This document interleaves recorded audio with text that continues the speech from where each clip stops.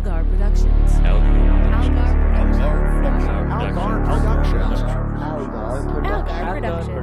Algar Productions. You are listening to the Post-Atomic Horror Podcast with Ron Algar Watt and Matt Robotham.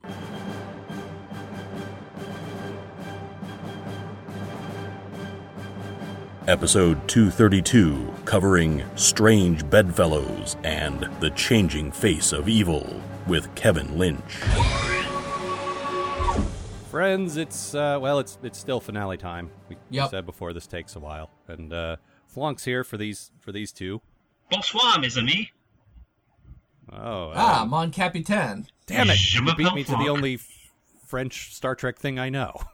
Merde. Merde, indeed. Flunk, is there any particular reason you chose the second pair in this pair this time? The Changing Skin of Evil? Sort of. It's called The Changing Face of Evil, and so I picked it because I thought it's when Ducat changed his face, but that was last week, so whoops. Yeah. Fair enough. So really, I feel like an episode called The Changing Face of Evil would not feature that because Deep Space Nine.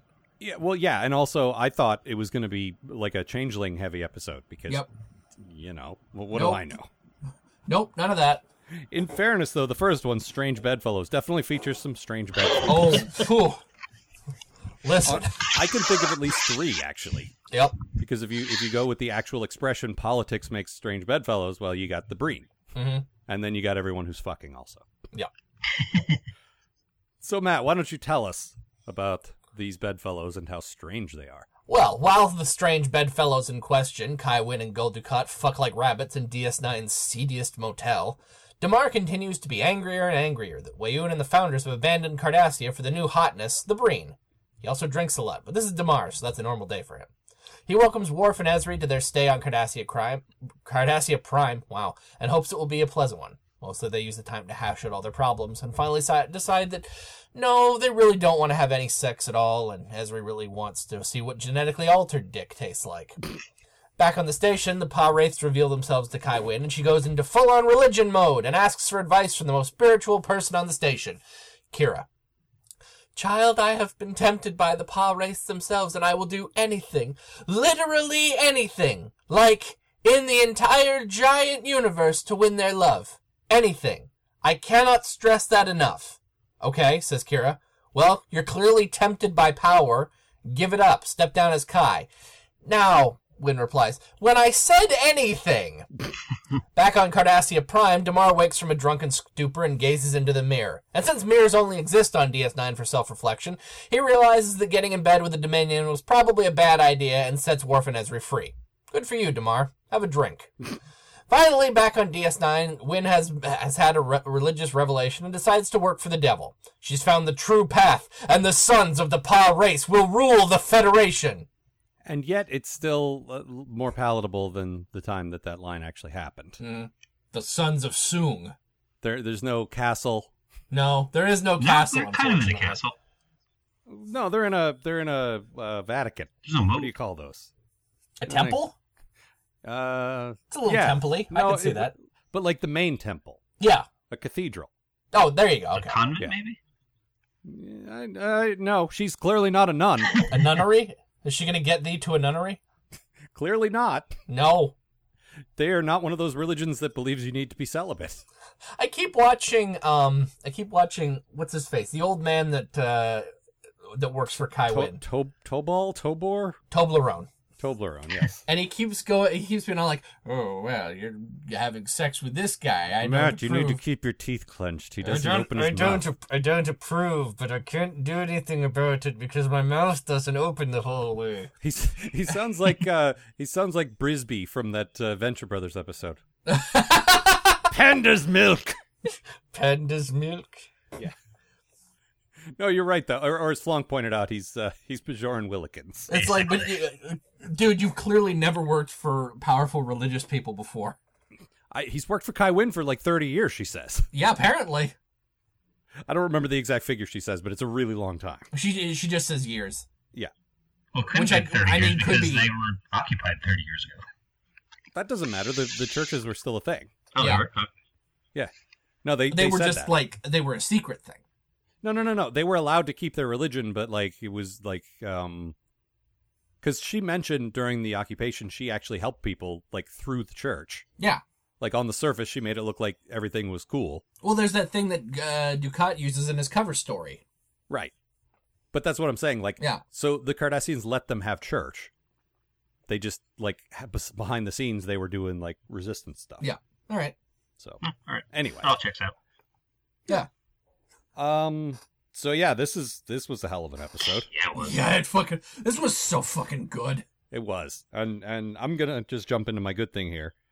We've talked about this before, but I love the show's ability to make the antagonist sympathetic. Like, I felt bad for Kai Wynn, and we'll go more into that with Matt, oddly enough.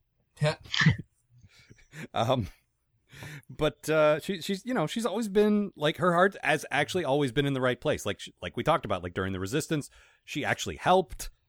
Like, she's not a bad person at the core. She just doesn't know how to be good. I'm starting to question her motives for any of the good things that she's done, you know? I mean, it's like one of those people who always do good things to make sure they're noticed, probably. Yeah, exactly. Like, it was never about freeing the Bajoran people. It's about when the Bajoran people are free, they'll remember that I freed them. Yeah, they owe me now. And I can use that. That's probably it. Yeah. But in a weird way, I still feel like her heart's kind of in the right place. She's just too stupid and petty to do anything. Uh-huh. But like the real highlight is Damar. Oh yeah. You get that horrible desperation of no longer being the new hotness in the Dominion, losing every shred of dignity, and somehow I'm not cheering like, yeah, he's down, good, finally, he's evil.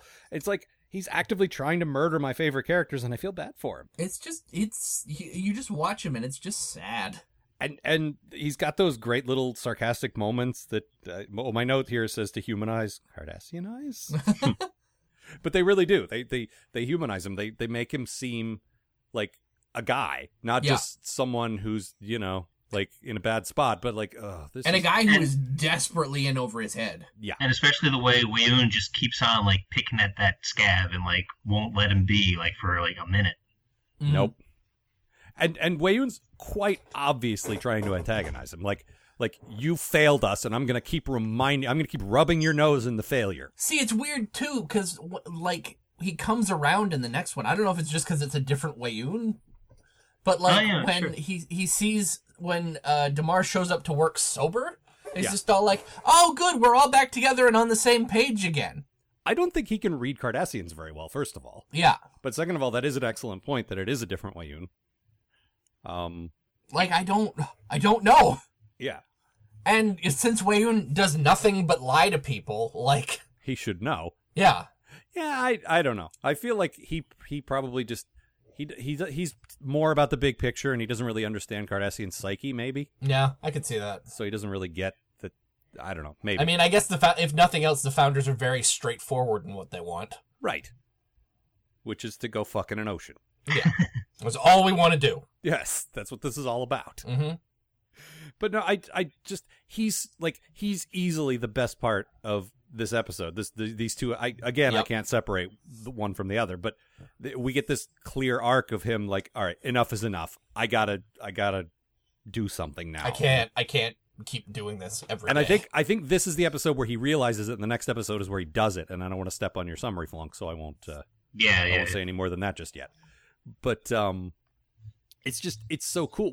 This show has done this so many times. How many times have we felt bad for Gul Dukat before he just Gul Dukat it again? You know? Yep. But they did that to us 5 or 6 times, and every time it's like, ooh, maybe it's different this time. This time for sure. He's definitely not going to be evil. And you don't do that thing you do when you're watching a movie or TV show where you're like, how did you fall for that? Because we fall for it. Yeah, every time. And we're like, no, he's changed. Wait a minute, he hasn't changed at all. Nope. So, I don't know, Damar, and we've talked about this, like, the actor was hired with the idea of making the character bigger, and he was a little bugged that he didn't have much in the beginning, but he really, like, they gave him something to grow into, and it's just, he's so good. Yeah, they keep on writing him meteor stuff, and he just keeps on killing it. Yeah, he keeps rising to the occasion every time. Mm-hmm. So good. Casey Biggs is the guy's name, right? Yeah. Yeah, really, really good. Matt, what was your good thing? I found the fall of Kai Wynn is just perfectly executed. Like, we've watched this character for 7 years, and I feel like she's never shown any real love for the prophets. Mm-hmm. And finally giving up because she's found legitimate gods who listen to her, talk to her, and have a place for her, and maybe a boyfriend for her. I cannot fault that character's conversion at all. Like, this has been building since she showed up, basically. Yep. Yeah. And, like, they pull it off really well. It's hard to do, like, the fall of a character, and to make it work. And all of this makes sense to me, Yep. Like, finally having her just be like, yes, now I will worship the Pa Wraiths. I'm like, yeah, I get it. It's another example of what I was talking about, where you start with a character and then eventually, like, I don't know if they had it in mind what her backstory is, but they've kind of teased out the fact, well, why would she be like this? Mm-hmm. Oh, because she believes in the prophets, but the prophets have never spoken to her, and now she's bitter. Yeah. And that would then lead to this. Like, it all just fits. And Dukai's doing such a great job, too, like, pushing all the right buttons to get her to, like, just go down a little bit farther each time. Yeah. No, he's amazing as, like, the devil on her shoulder. Yeah. Well, I mean, really, he's literally and figuratively seducing her. Yeah. Yeah. And you get a lot of that, like, seduced by evil stuff going on, which is great. And there's this one also... bit, though, where he goes, it's all you've ever wanted, the power and the adoration of the people. I'm just like, no, that's what you want. Yeah. And you get to fuck Kira. Wait, no, I took that too far. You get to have a space station and fuck Kira. Wait, sorry, I might be projecting a little. But go ahead. Oh no, go ahead, because this leads somewhere more. Actually, this just leads to my bad thing real quick. This is a very small point. There's a point where Dukat's trying to convince her that he's on her side. And he does this by standing behind her with one hand grabbing her arm tightly and the other one clamped around her mouth. Hey, I'm on your side. Yeah, now be quiet. Don't move and don't talk. But I know he has some strange ideas about morality, his place in history, the pronunciation of words. But does he really think that this is how to set her at ease? This'll make you calm down. Yeah, this'll make you love me and believe in my gods.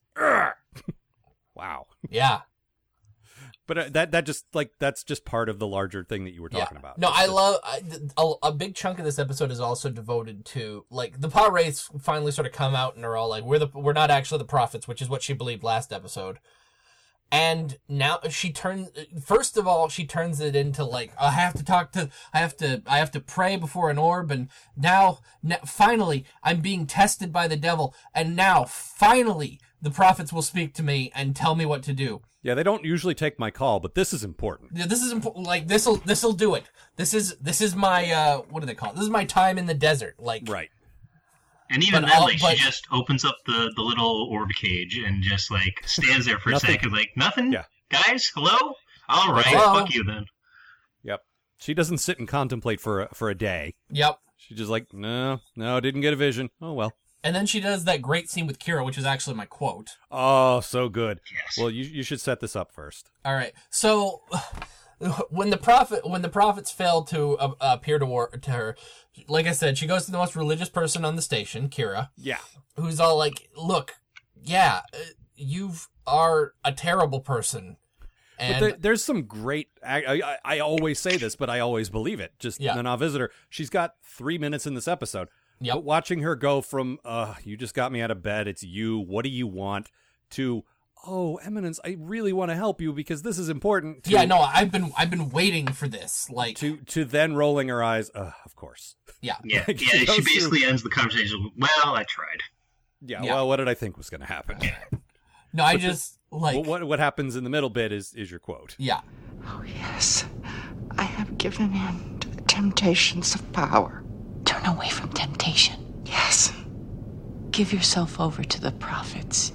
I'll do whatever it takes to make myself worthy in their eyes. Everything will change. Once you step down as Kai, you'll see. Step down? I don't understand. Why would I do that? Bejor needs me. Which I love. well, why would I'm not giving up being Kai. Yeah. I said I was going to change. What more do they want? It's that delivery of, but I've resolved to change. I already said I'm changing. Isn't that enough? Yeah. I gotta change too? But I said it. But Bajor needs me. I already did something today. It's so, like, the little arc in that same 3-minute scene that Kai Wynn goes through. From genuinely humble to outraged to, like, back to totally justifying, like, no. You got it wrong, child. I got this under control. So long. Back to bed with you. Yeah. She's just an amazing fucking character. Yeah, she is. Flunk, what was your good thing? Well, everyone else picked the villain, so I figured I would too. The Breen are cool. I like the main Breen guy a lot. I forget his name. Thought-Gore. Yeah. He's great. I mentioned, like, right at the end, like, I got, like, a big Chewbacca vibe off him, because he's, like, really tall and lanky. He speaks in this weird robot insect language that no one can really understand. Counts on another character to translate for us. Yeah.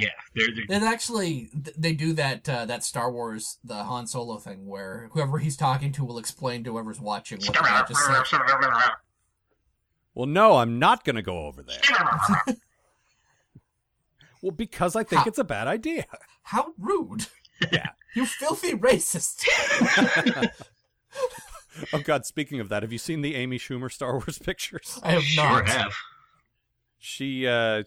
Lucasfilm is not very happy with her. There's a picture of her filleting a lightsaber. Wow. There's one with her sucking C-3PO's finger very seductively. There's a few others. They're fantastic. They're filthy, they're funny, but they are not happy. But then they're like, oh, right, this is Disney now. Whoops. Yeah. Anyway, sorry, little you say Star Wars, and right now that's where I'm going.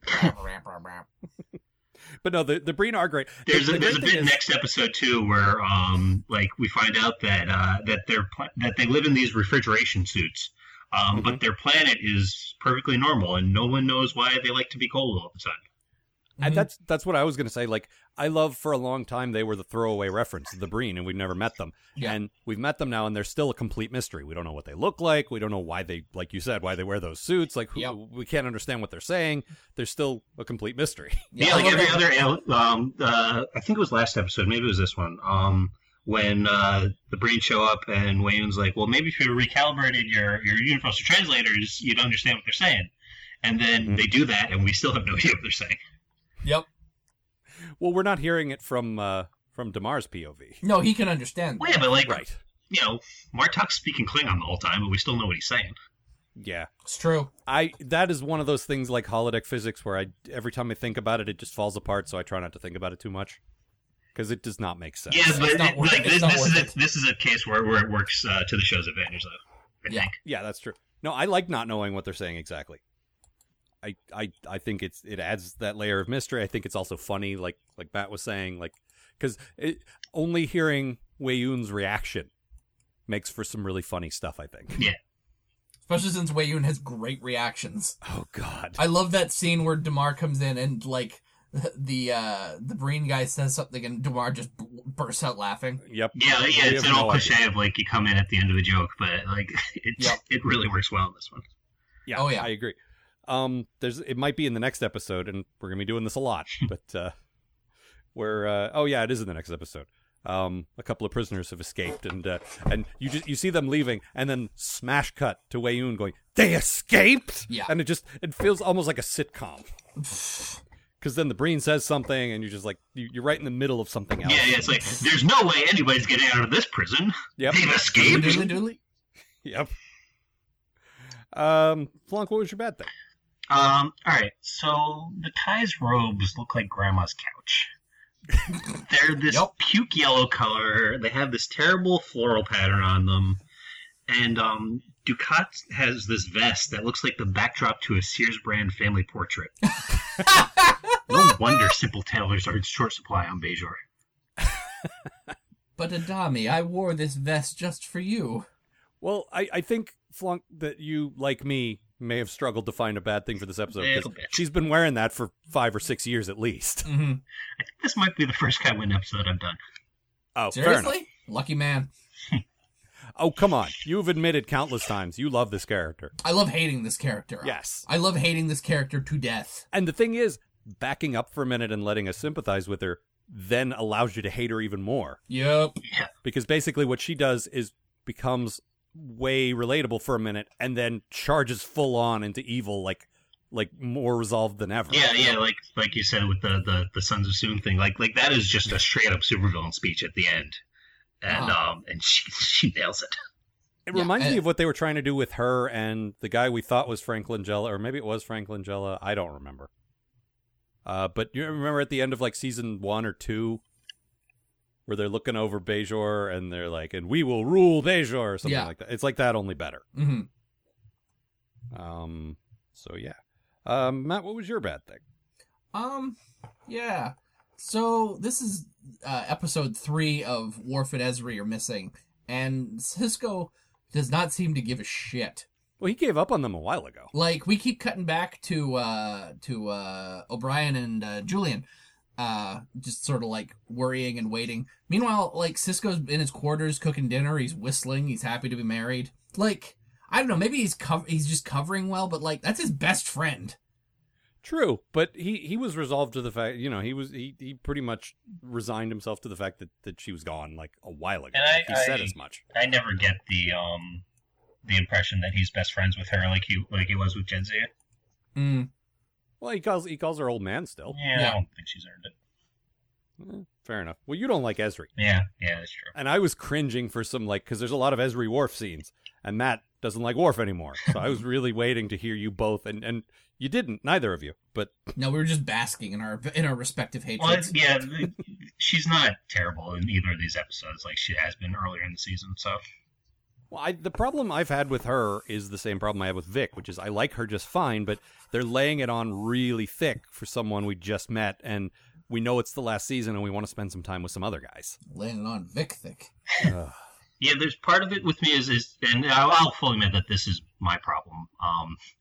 Like, it's the last season, so why should I really care about a new character? Yeah, you want to hang out with Quark and Odo and Cisco. It's that, and it's also like you're only existing for 20 episodes, so why do I care? But I also acknowledge that it's stupid because movie characters only exist for 2 hours, but I care about them. Yeah. But to me, the best comparison is Doctor Who. Like, why do you care about the next Doctor? Well, because it's the same guy, but now he's different. Well, yeah, it's a very similar thing. But they keep on being the next Doctor. They're not just filler for a season. Okay, I see unless that, you're the and I eighth raise Doctor, and nobody likes it except for English Kev. Chris Eccleston. Yeah, but you didn't know it at the time. 1 season, 13 episodes. Yep. Like, we got more Ezri than we ever got Ninth Doctor. Yeah, but he's a good actor. She's not. See, there we go. Now we got to it. You don't think she's a good actor. I disagree with you. Yeah, me too. I think her acting style would be very good on a Canadian sketch comedy show, but not so much in sci-fi action. Fair enough. Matt, you were going to say something? Oh, I was just thinking, what would you guys think about DS9 just not bringing Dax back? Like, if she just died? I would have preferred that, honestly. Like, if we had known for closure's sake that the Dax symbiote lived on but went somewhere. Yeah, I thought it would be cool, like, 3 episodes in the middle of the season to have the new Dax show up. Yeah, and deal with all your feelings. She didn't need to come back for good. But, like, we're late enough into the series where, that character dies, that character could really just be dead. Yeah, and it's not like they're wanting for other characters. Like, you got a big enough ensemble, you can make Garrick a bigger part. You can make Nog a bigger part. Like, you could easily put Worf bring in the series at all. Yeah, I said this last week. He didn't show up until this run of finale episodes. Like, he maybe had a cameo in each episode prior to this. Mm-hmm. And I think, were they making, it wasn't Nemesis, it was the other one. It was Insurrection. The one before that. Insurrection. I think they were making Insurrection around this time, so it could be that Dorn was busy anyway. Yeah. Well, it doesn't explain why there's no Odo or Quark. That's true. Or barely any Cisco. We did have an Odo episode, but that's it. Like, we had the one where he met Laz. Oh, yeah. Say it, Matt. Say what? The joke that you always say. Which joke? With Laz. Uh-huh. I don't know what you're talking about. Yes, you do. So, I don't know. But anyway, back to your bad thing, Matt. I feel like Cisco just, like, he loses guys sometimes. Like, they die. It's a war. And it's sad, but he moves on. And that's, I don't know. And even I think in Dax's case, that there should be more there. Even in the next episode when they come back, he's just like, Dax is all, oh, I'm sorry, I fully accept responsibility for blah, blah, blah. He's like, yeah, whatever. Tell me about the brain. Well, I mean, it is a big reveal. Like, oh shit, the Breen are now part of the Dominion. That's probably not good. The Breen will destroy the Federation.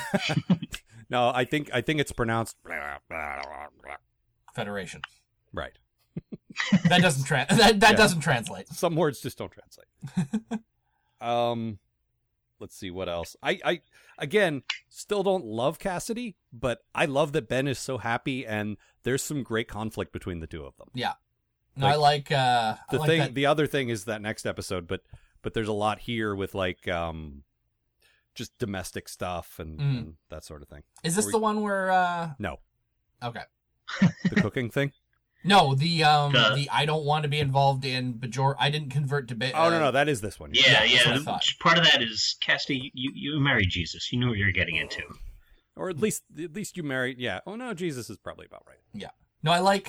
She's like, I've been serving with Bajoran crew members for like 10 years, and suddenly they start asking me for advice and blessings and shit. And Sisko just goes, "Welcome to the club." Yep. Yeah, but the weird thing is she doesn't believe in any of that. Yeah. Which, again, the wormhole's right there. Mm-hmm. Enough people have seen the prophets that it's scientifically provable. Yeah, there are aliens that have influenced Bajor. Whether they're gods is up for debate. Yeah. Then you're really getting into semantics, because how do you define God? They are aware of more than we're aware of. They have technology beyond us to the point where it's magic, and they give us help with their advanced technology. So they are gods, really. But like, here's the thing: Sisko is a full-on convert now. Yeah. I don't know if he goes to services, because I don't think he has to. Well, but he. But I bet he does. Yeah. I mean, we haven't seen it, but... he probably just goes and, hangs out in the back. Yeah. But, I mean, if he started going, it wouldn't surprise me. Like, there's a difference between being, like, a part of the Bajoran religion and being, a person who just knows that there are wormhole aliens. And I think that's the difference between Sisko and Cassidy. Well, and also Sisko and a lot of the characters on the show, really. Yeah, Sisko and everybody like, that was all... That was always Jadzia's old, thing, They're the wormhole aliens. Although she started, I think they were going for this to kind of, right before they killed her off. But she was starting to kind of come around a little. Like, the whole thing is, I guess they just had to get her into the temple. Mm. But she did, go thank them for their blessing or whatever. Like, when she I suppose that's true, yeah. Realized she could get pregnant. Yeah. So, I don't know. Oh, this is the episode where Weyoun gets killed. Yep. Worf snaps his neck. Yeah, we get the dramatic prison break, for the 5th time. Yep. Yeah, and then Worf snaps his neck, and Damar thinks it's hilarious. There's a beat where the Cardassian guards and the Jem'Hadar start swarming in. Then Damar just kind of looks down, looks up, just waves the guards off, and starts laughing his ass. No, it's cool, guys. It's just Weyoun. It's fine. I've been wanting to do this for weeks. Like you said, Flonk, the boss is gone. Yeah, let's go to the bar. This is great. Yeah. We're taking a half day. There's a disappointment too when the next Weyoun shows up and he's half a bottle of Kanar into it. And he's like, God damn it, I gotta get back to work now. All right. Well, look who's back again. Yeah. I want to take a minute to talk about the worst prison, the worst escape or rescue attempt in Star Trek history. Oh yeah, going through this whole process of, well, you weren't fond of her plan to begin with. No, I was not. But we go from Worf loses a ship in the Badlands. Yep. Esri follows him. Esri loses a ship in the Badlands. They both crash onto a planet. They get kidnapped by the Breen. Hang on. They both crash onto a planet and forget to bring the communicator that would allow them to be rescued. Yes. They get kidnapped by the Breen. Mm-hmm. They get taken by the Breen to the Cardassians, where they're used as a gift. Yep. They get taken back to Cardassia Prime, thrown into a jail cell, tortured, and try to escape 15 times. And none of them work. And the only time it actually works is when Damar flat out shows up and goes, okay, here's the keys. Yeah. And they're going through the whole escape checklist, too, where it's like, well, Worf, he pretended to be sick. That didn't work. Yeah, they did that in the last episode. That was last week? Okay. Sorry. Yeah. Which, again, hard to keep straight. It's all 10 episodes that just run right together. Yeah, but they did totally hang a lantern on. We've written so many, like, characters escape from a jail cell scenes. We are so sick of all these cliches. So we're just going to have Ezri list them all. Yeah, but I love, and in this episode, their last escape attempt, they spend a chunk of the episode, like, unscrewing a thing from a bed, and Ezri's reprogramming stuff in the wall. Yep. They get 5 feet out of their cell, and then they're surrounded by Cardassians. Wait, of course the only guards aren't just outside their door. Of course there's further guards beyond that. And then really planned to knock out a Cardassian guard and take his uniform. No one would have suspected. Especially Ezri. Have we seen a Cardassian that's like 3 apples high? They're all pretty tall. What were you gonna say, Flunk? When they go up into the control room and they have the big they escaped moment, and then Damar is just like, this is what happens when you put the Jem'Hadar in charge. Well, what are you gonna do? William spent the last 3 episodes just beating him. You're an idiot. You're an idiot. You're an idiot. And then something happens. He's like, "Hey, I don't know what happened. I'm an idiot. I don't know what to tell you, man." He just leans into it. Hey, you think I'm stupid, so I guess stupid shit happened. Yeah, I don't know. I was too drunk to do anything. Why did you even trust me with this? I'm just terrible. Yeah. Oh, it was so good. But that's his whole attitude is just a shrug. Whatever. There is a moment with Worf where, like, Damar's letting them go, and he's like, "Why should we trust you? Just shut up and run." Because I'm giving you a gun, asshole. That's why. Escaping for the wrong motivation has no honor. Shut up, Worf. Oh my god. Ugh. Worf, like, I get it, Matt, but I still love Worf and his Ezri-shaped cane. Was that given in by Vic? Here you go, Pally. This is what Errol Flynn used to use. I feel like he's had that before when those barrels attacked him and he used Alexander as a crutch. Get me the shortest person on the ship.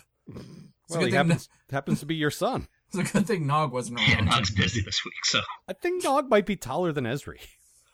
I don't think anything in history. I think Nog is taller than Ezri. I think Nog is taller. I don't think Aaron Eisenberg is. Oh, okay, fair enough. Anything else? We get the new Jem'Hadar this week.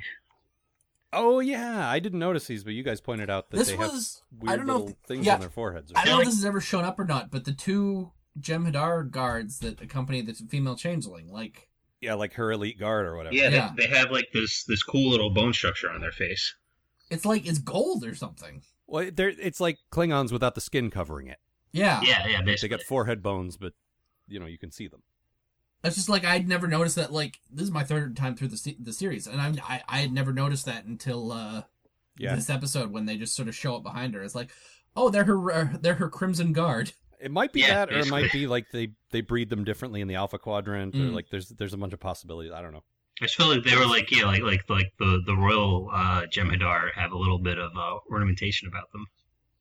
That might be a thing, except I don't think we've seen them before, and we've always seen female changeling flanked by guards. Yeah, I don't know, and that doesn't seem like something that changelings would give a shit about too. Like, I think they don't personally care, but I think elevating certain ones above the others status-wise would definitely like help enforce. Maybe even Wayoon or one of the Jem'Hadar was just like, "Oh, this will be a good gift to the founders."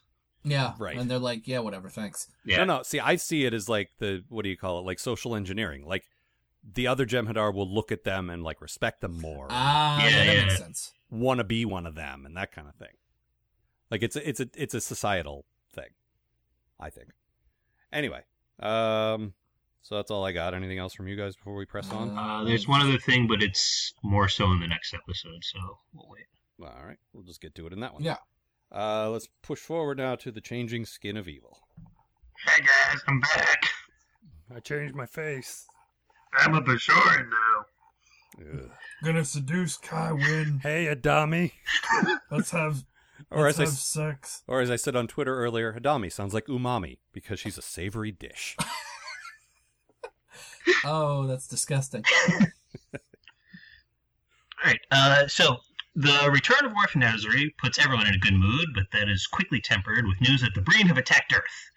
Well, they attack San Francisco, so, the only part of Earth that matters. Everyone tries to cheer Cisco up. Martok talks about what great warriors the Breen are. Cassidy messes with all Ben's cooking stuff. Jake won't stop talking about this listicle he's working on. So basically, Ben's got a terrible support structure. Morale is at its lowest, and that's when the Breen try to retake the Chintaka system.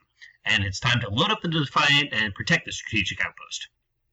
And while the war is going well for the Dominion, Damar is biding his time, figuring out how to bring them down from the inside. He's got a small army of loyal Cardassians who will fight for him, and is using his position in the Dominion government to find the best places to attack. Wayun sees the reinvigorated, sober Damar and decides that he's just happy now because they're winning again. He decides to reconnect with his old buddy by gossiping about how weird the new guy is. Wayun is such a mean girl.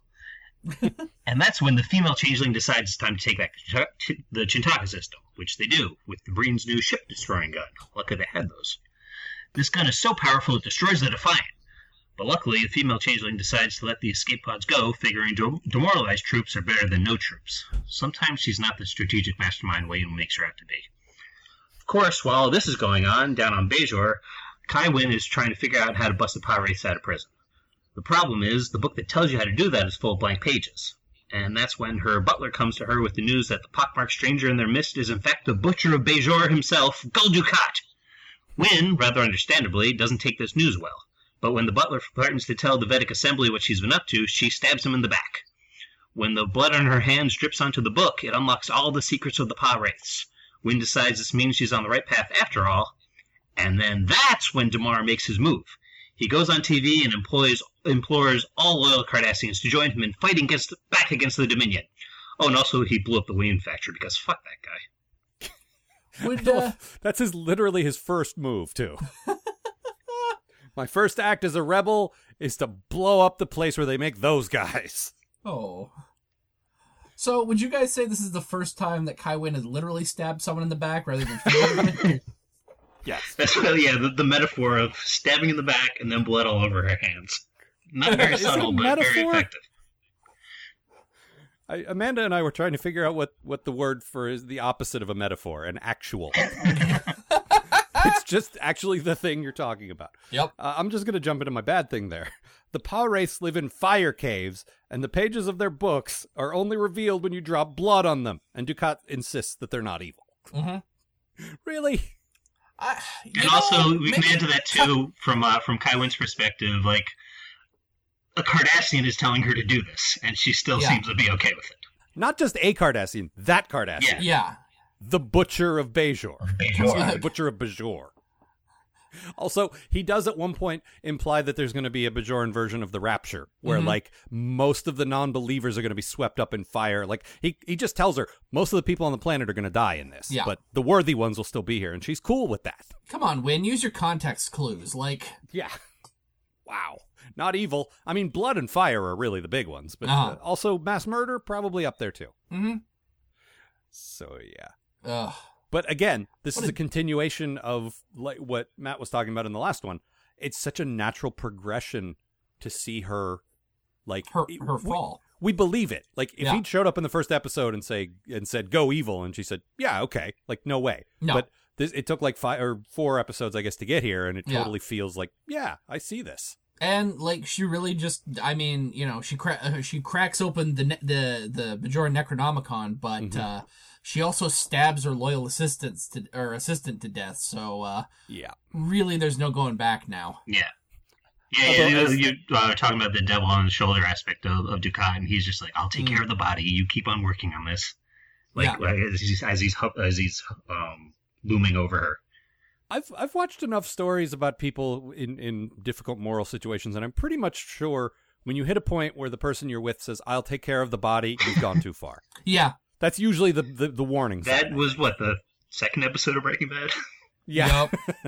Which I'm currently rewatching, by the way, so if there's more Breaking Bad references than usual, God, now I just want to see Damar try to dissolve that guy in a bucket of acid. Falls into Kai Wynn's office. I just want to see Mike show up and like, what are you doing? No, you don't. Mike was in a bad episode. I know. No, this would actually be Mike. Oh, okay. This would be Mike Ehrmantraut. Not the guy Jonathan Banks played, but actually Mike. What are you doing, Kai Wynn? What are you doing, Tommy? Come on. Yeah. But yeah, it's just so like it's so natural, the progression from the prophets have spoken to me finally to yes, let's do this evil thing with Gul Dukat, who I now know is Gul Dukat. Yep, who I had sex with. Yeah, and I'm still okay with that. She does get that great that look on her face I was waiting for, though. Oh God, what have I done? Oh, no, what sweetie, it's who have I done? Yeah. And leading up to the reveal too, like Dukat, it was going to come regardless because Dukat was not doing a good job of hiding anymore. Yeah. No, he was very humble at first. I'm just a farmer. I'll do whatever you say. I get to meet the Kai. This is a big deal to me. And to the point where he's just like waving that dude off, like, I'll take my breakfast now. Yeah. Wow, you dick. It's like all like the Dukat body language and stuff was back.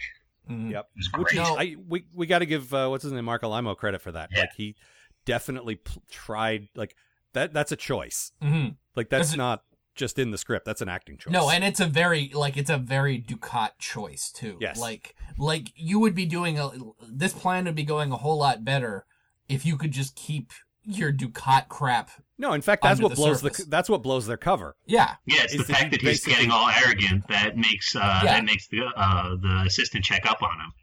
Yeah, wait a minute. This guy died 9 years ago. You're not him. He fucking punches Willikins in the face and very good, sir. Oh. Yeah, it's so good. And I was reading, apparently Marco Limo thought, like, he didn't think this, but he put himself in this mindset that everything Gul Dukat's doing is actually good. Mm-hmm. So that's sort of like the way he approached it, to the point where, and this isn't a spoiler at all, when we reveal this is all evil, we all know that already. Yeah. But it goes a little further as we go. He was genuinely disappointed because he's so worked himself up to believe that what he was doing was good. He's like, wait a minute, I'm the bad guy? Gul Dukat, the real hero of Deep Space Nine. But that's the way he plays it. He really thinks that. Yeah, because Dukat really genuinely thinks that. So like as an actor, he has to put himself in that mindset. Yeah. But to the point that when they handed him the script where it's completely obvious that he's evil, he's like, wait a minute, I'm the villain? When did that happen? Well, he so completely convinced himself that it was a surprise to him. I love that. It happened 7 years ago when you ran concentration camps. Yeah, that first day you showed up. Yeah, but said, I helped the people of Bajor. Also, dude, still you don't know how to say that, huh? He's You've been a Bajoran for this long now, and you still haven't figured it out. He's trying to make it a thing. Mm-hmm. No. That's the Cardassian accent. Yeah. He's trying to convince, like, Andrew Robinson to say it that way. Exactly. And Casey Biggs, like, no, guys, this is how we say Bajor. Come on, Dukat, stop trying to make fetch happen. What is that? That sounds familiar. It's Mean Girls. Ah, never saw that. I think. Is it Mean Girls or it's EZA? Good. It's one of the two. All right. Matt, what was your good thing? I love Willikins. What is his actual name? Oh, fuck. I think they say it. I didn't pay any attention. I just kept thinking Willikins. Is it Toblerone? I'm pretty sure it's Toblerone. All right. No, that was that character from Leave the Bronx. Right. Everybody leave the Bronx. Leave the Bronx. You're ordered to leave the Bronx. Well, you guys keep making terrible references to things. And Solbor. It's Solbor. Solbor. So anyway, so my good thing is Toblerone. Yeah.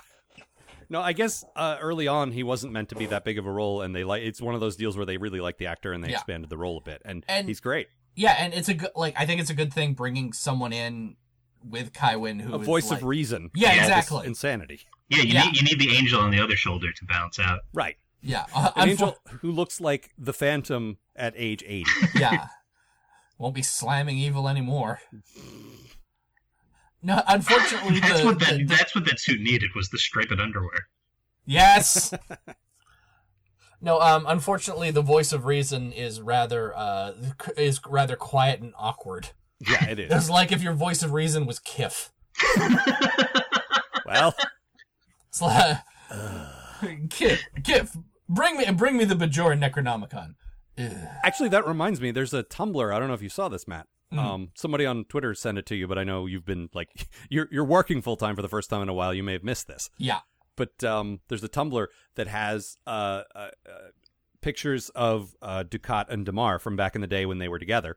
Not together as a couple, maybe together as a couple, I don't know. But titled with the Kif and Zap Brannigan stuff. Oh, shit. So, like, Ducat saying, have the boy lay out my formal shorts. And Damar saying, the boy, sir? You lay out my formal shorts. There's a ton of them, and they're fantastic. Mm-hmm. We'll link to it on our Post-Atomic Horror Tumblr. So if you follow that, you'll see that. Yeah, excellent. So, or for those of you like Flonk who don't use Tumblr, too bad. I subscribe to the Tumblr's RSS because I am old man internet. Fair. That's fair. No, I still use that too. I don't know what else to use. Look, the important thing is that you're seeing what I post, okay? Yes. Well, the thing is, I don't think either Matt or I follow the PA blog. So we don't see when the other guy posts something, and you get a lot of doubles because we both have access to it. I should probably do that. Oh, well. Did Matt already post this? I don't care. Who cares? It's good. They'll see it again. Just as long as as I'm not accidentally posting non-Star Trek stuff. You do that sometimes. I do that. Yeah. Incidentally, postatomichorror.tumblr.com if you were interested in that. Yeah. Anyway, let's see. Your good thing, Flonk.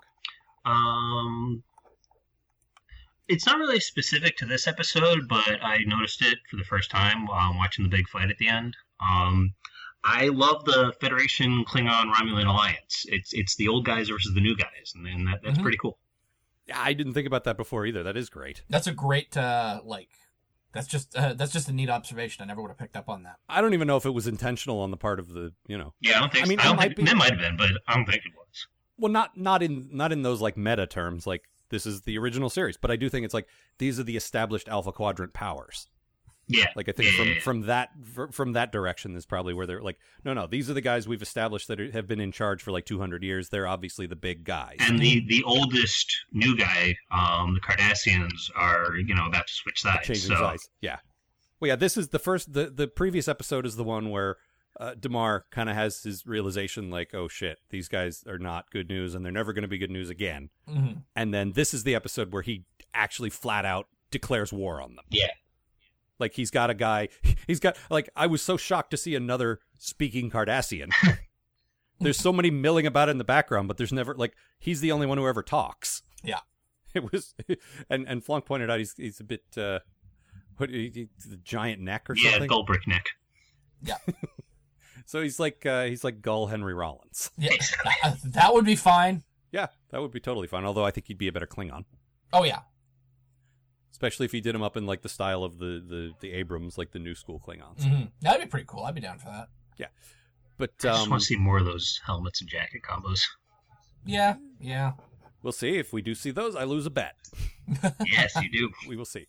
Yeah, 2 bets. Oh, now. Did you guys see that the promo for the they're doing a fundraiser like charity thing for the new Star Trek movie. Nope. This is cool. It's if you donate $10 to one of, like, I think each main cast member picked a charity, so you got like 10 to choose from. Oh yeah. If you donate like $10, you'll be entered in a drawing where you get to make a cameo appearance in the new movie. Ooh. But the promo video they put together is like this 2-minute video where you go through the sets of the Enterprise, and the whole cast is like Chris Pine says, you do this, and then Simon Pegg says, and then do this. And there's this great bit where you're following Zach Quinto as he's walking down one of the corridors. Mm-hmm. And he says, and if you win, you... And then Carl Urban enters from a turbo lift. And he says, you and a friend. And he puts his arm around Zach Quinto. Aww. And Zach looks at him like, what the fuck are you doing? It's just a perfect little moment. You or a friend. Ugh. It's great. The whole thing is great. But then at the very end, they show the whole cast on the bridge, and they zoom out a bit, and you see Idris Elba in the foreground. Oh, yeah. And Chris Pine says, welcome to the group, Idris, or something like that. So so that was cool. And Idris goes, who am I? Not a Klingon. Come on, no whammies. Such a Klingon.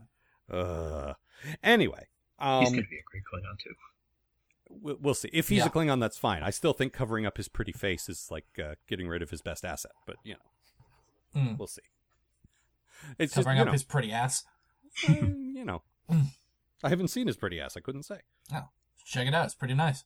Oh, all right. What did you see it in? I don't remember. the Pacific Rim porn parody, which he was actually in. Was he really? I want to say Luther, but now I don't think that's true. Probably not. I don't know. Pacific Rim porn parody would be easy, though, because the drift thing just kind of lends itself. Yep. You know. Yeah.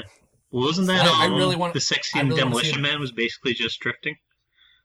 Yeah, I actually. don't remember. Shockingly, I don't remember a lot about Demolition Man because I saw it once 20 years ago, and that was Really? it. Can we just keep going Demolition and see how Man off topic we can get? Yeah, absolutely. Because we're up to Demolition Man. I wonder how far we can go. Oh, But I was talking about Damar, and Demolition Man. yes, Demolition Man. He turns the 3 seashells to get some Kanar. Unfortunately, Kanar has been banned in the future. You have to go to Dennis Leary to get it. Oh man. He gets a little ticket every time he has a drink.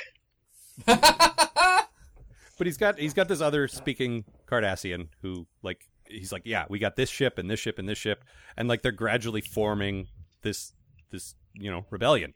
Yep. This may be the first rebellion in Star Trek I've liked. Yeah, how about that?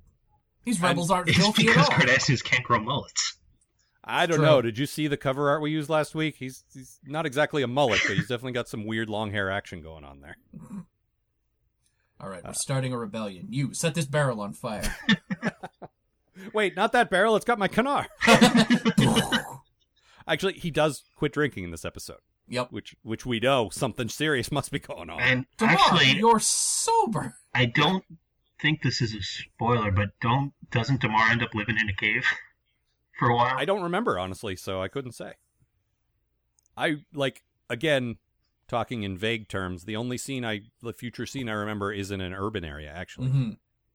Oh. So I don't know. Oh, yeah. The Carl urban area. Yeah, we'll see. Yes, a Carl urban area, which puts its arm around his Equito area. His area. My area. Matt, what was your bad thing? What the fuck was my bad thing? Hang on a sec. I don't know. The version of this document I'm seeing is old and it doesn't have anything there. Weird. I did have one. All of this will be cut. Nope. Leaving it in. Oh, yeah. I feel like we haven't seen Odo in a while. We sure haven't. Nope. And when he finally shows up, it's just set up so that Ben and Cassidy can bicker in his office. We do get a very, it's like 30 seconds of old school Quark and Odo. Yeah. But it's that great, hey, you know what a relationship is like, don't you? No. What's it like? No, why don't you tell me? I've only been in a relationship for a year. I clearly don't have a grasp on it yet. I love, this has been a constant thing. Odo completely believes anything Quark tells him about relationships. Yep. Even still. Mm-hmm. You know how women are. What? No, really? No, Oh, God. how are women? What? I thought I had that taken care of. And I think that's what started his whole, weird obsessive behavior with Kira. Because That makes a lot of sense.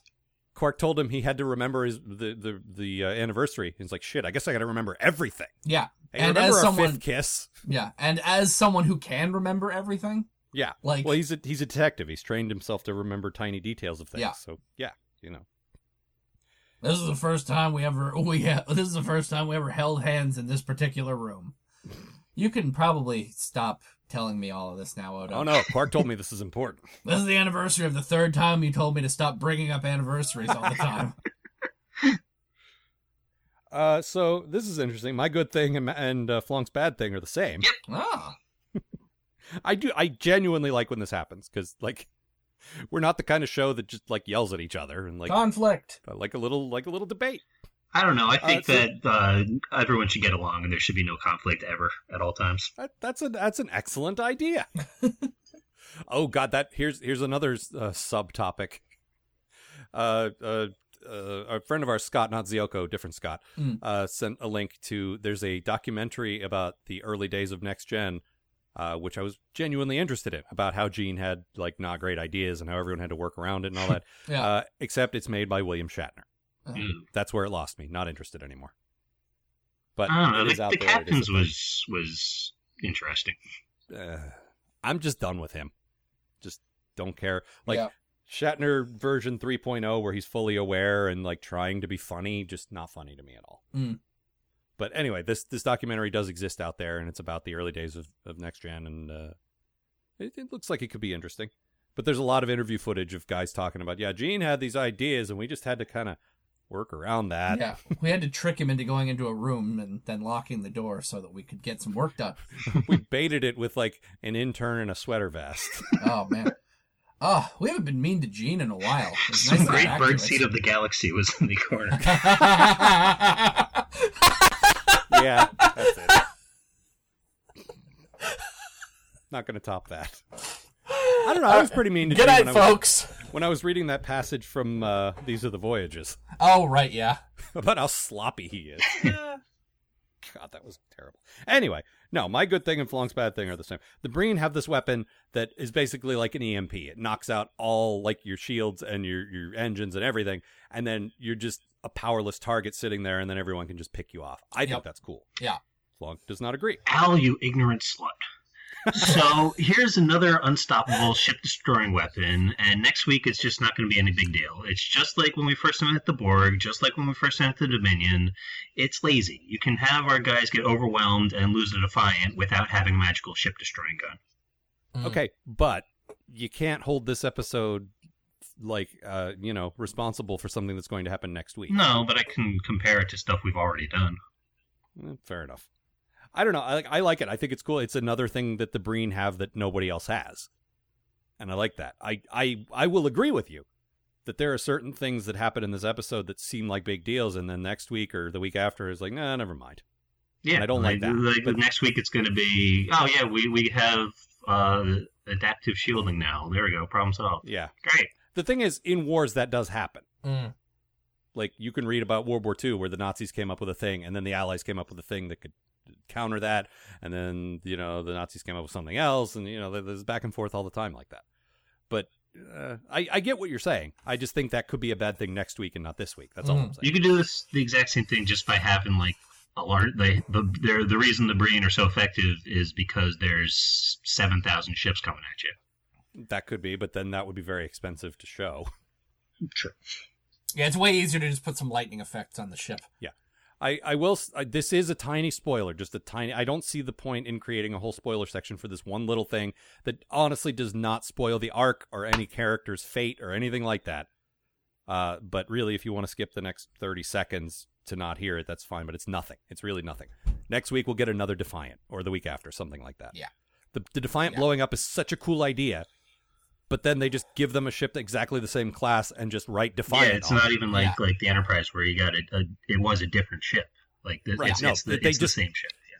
Because the producers want to use the same effects shots. Yeah, it's like they don't want to film a whole new ship again, so they just like, here's another one. Guys, like this is blowing up the Defiant is a powerful moment.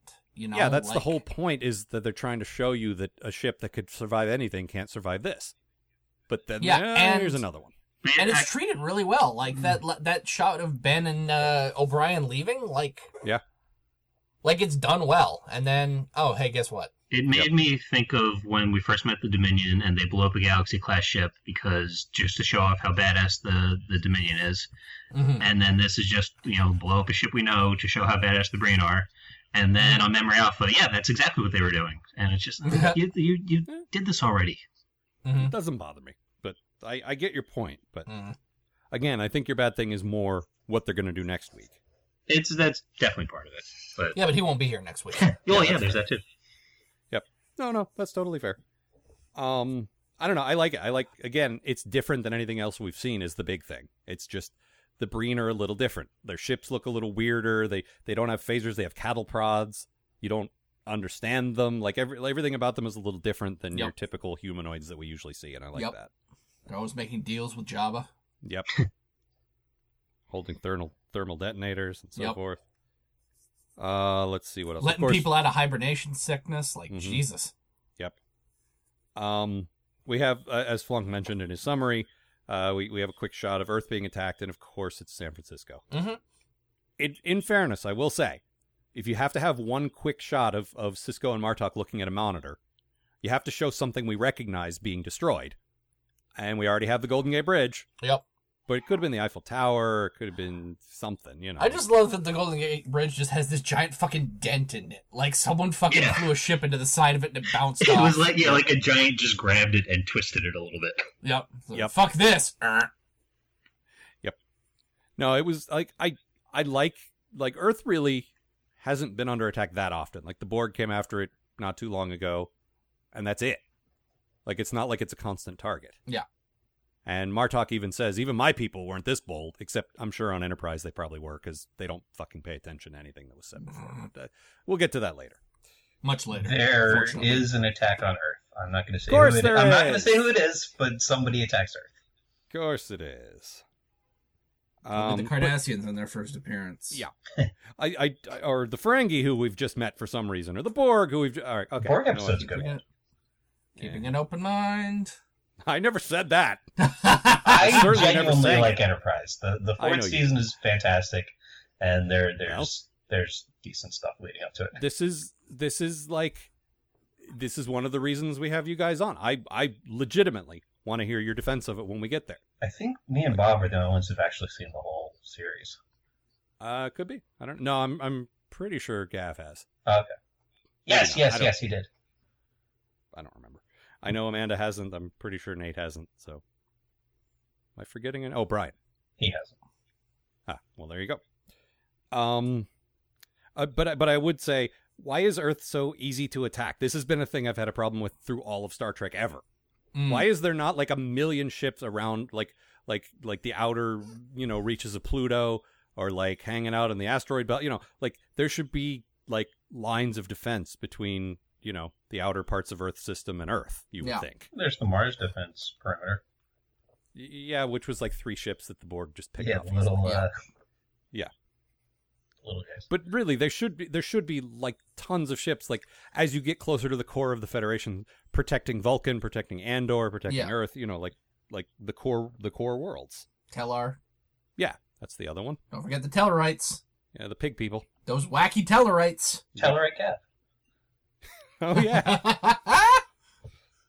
I don't know, like, because there should be more civilian ships around, but I don't know about military, like, because it is the Federation, like, they do see the best in people. Maybe they figure once you get past, we need border defenses, but once you're inside, everything's fine. And also the border defenses are, like, super lazy. It's like, well, no one comes through here. It's like pre-9/11 international, like the Canadian border. Like, yeah, exactly. Sure, go on through. How you doing? Yeah, we're keeping an eye on the neutral zone, but beyond that, we're good. Yeah. Uh-huh. Keeping an eye on the neutral zone. Oh, and then we have the Cassidy Ben stuff. Yeah. Yes. Which leads to Flunk's quote. Yes. Do you want to set this up, or you just want to? Yeah, like I said, like Cassidy is trying to cook dinner, and the pot's boiling over, so she goes to turn down the heat, and then the meat starts smoking, so she goes to try to put that out, and she accidentally sets her dish towel on fire, and then she's like beating that against the couch, trying to put it out, and the couch light's on fire, the sprinklers go off, she slips in a puddle and gets the noodles all over. And then Ben walks in and says this. My peppers. I know how you like roasted peppers in your casserole. Took me 3 months to grow them. Nobody touches my peppers. Which he's really upset about. Yes. Uh-huh. No, like I said, I still don't think Cassidy's quite up to the level of certainly not Ben. No. But to most of the rest of this cast. But I really like some of the subtle conflict there. Like, I mean, the little stuff, like, I tried to do something nice, but I don't know what the fuck I'm doing. But then the bigger stuff of, like, I pulled some strings so you don't have to go out there, but it's my job to go out there. Oh, yeah. Yeah. Uh-huh. Taking away your wife's job really goes over about as well as you'd expect it to. Yep. But I like that she's not like, oh, thank you, that is dangerous. She's like, hey, fuck you. Yeah. I was doing this before we met, okay? Like, I know what I'm doing. I like that.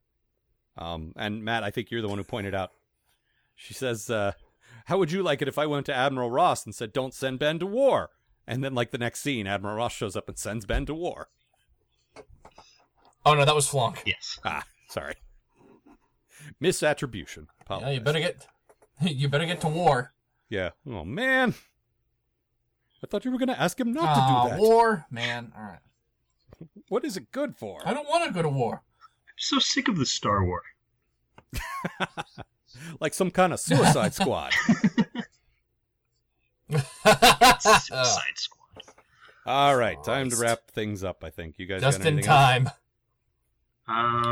No. I think that's it. All right. Well, Flunk, appreciate it. You have a new venture to tell the people about, don't you? I do. If you are a listener to this show, I assume you like science fiction and comedy. So you should check out Matt's new movie, Ant-Man, in theaters now. Yeah. Oh, we have a clip from that, right? Mm-hmm. Yes. Now, Matt. God damn it. Matt, what was it like for you, Paul Rudd, to work with Evangeline Lilly? Oh, man, she was just a delight. Would not shut up, though. I only ask because I've started a blog about Lost. Ah. Oh, nice. Nice transition there. Yeah.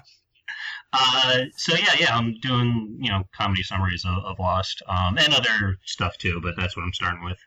And that can be found at whyamIwatching.blogspot.com. Excellent. Yes. Because I'm of course, all a call about back to that your brand. long-running Twitter joke.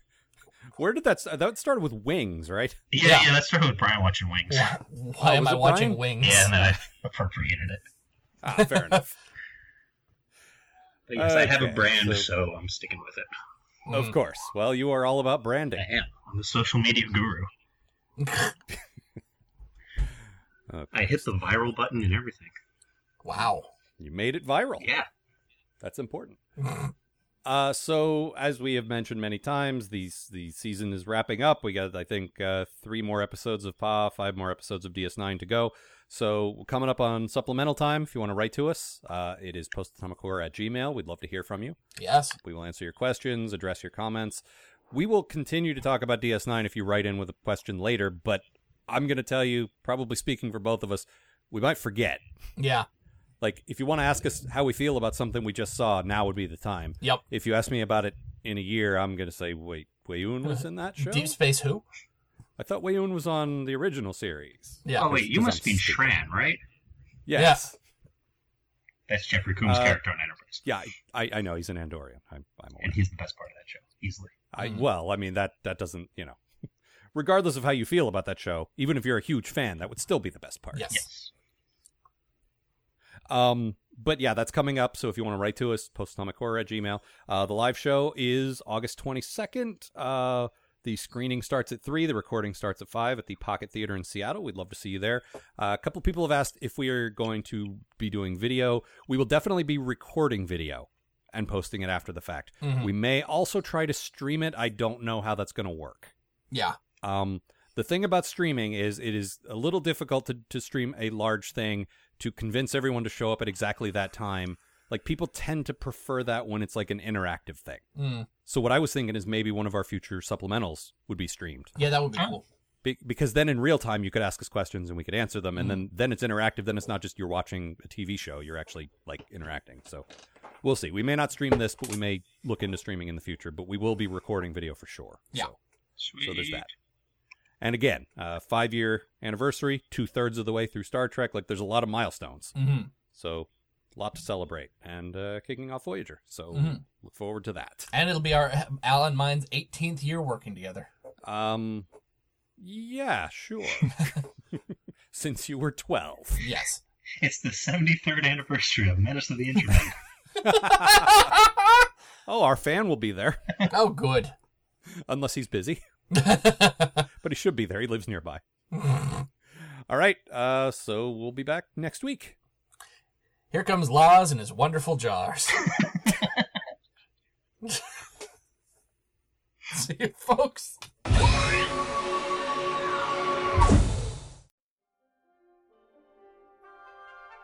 The Post-Atomic Horror Podcast is a co-production of Ron Algar Watt and Matt Robotham.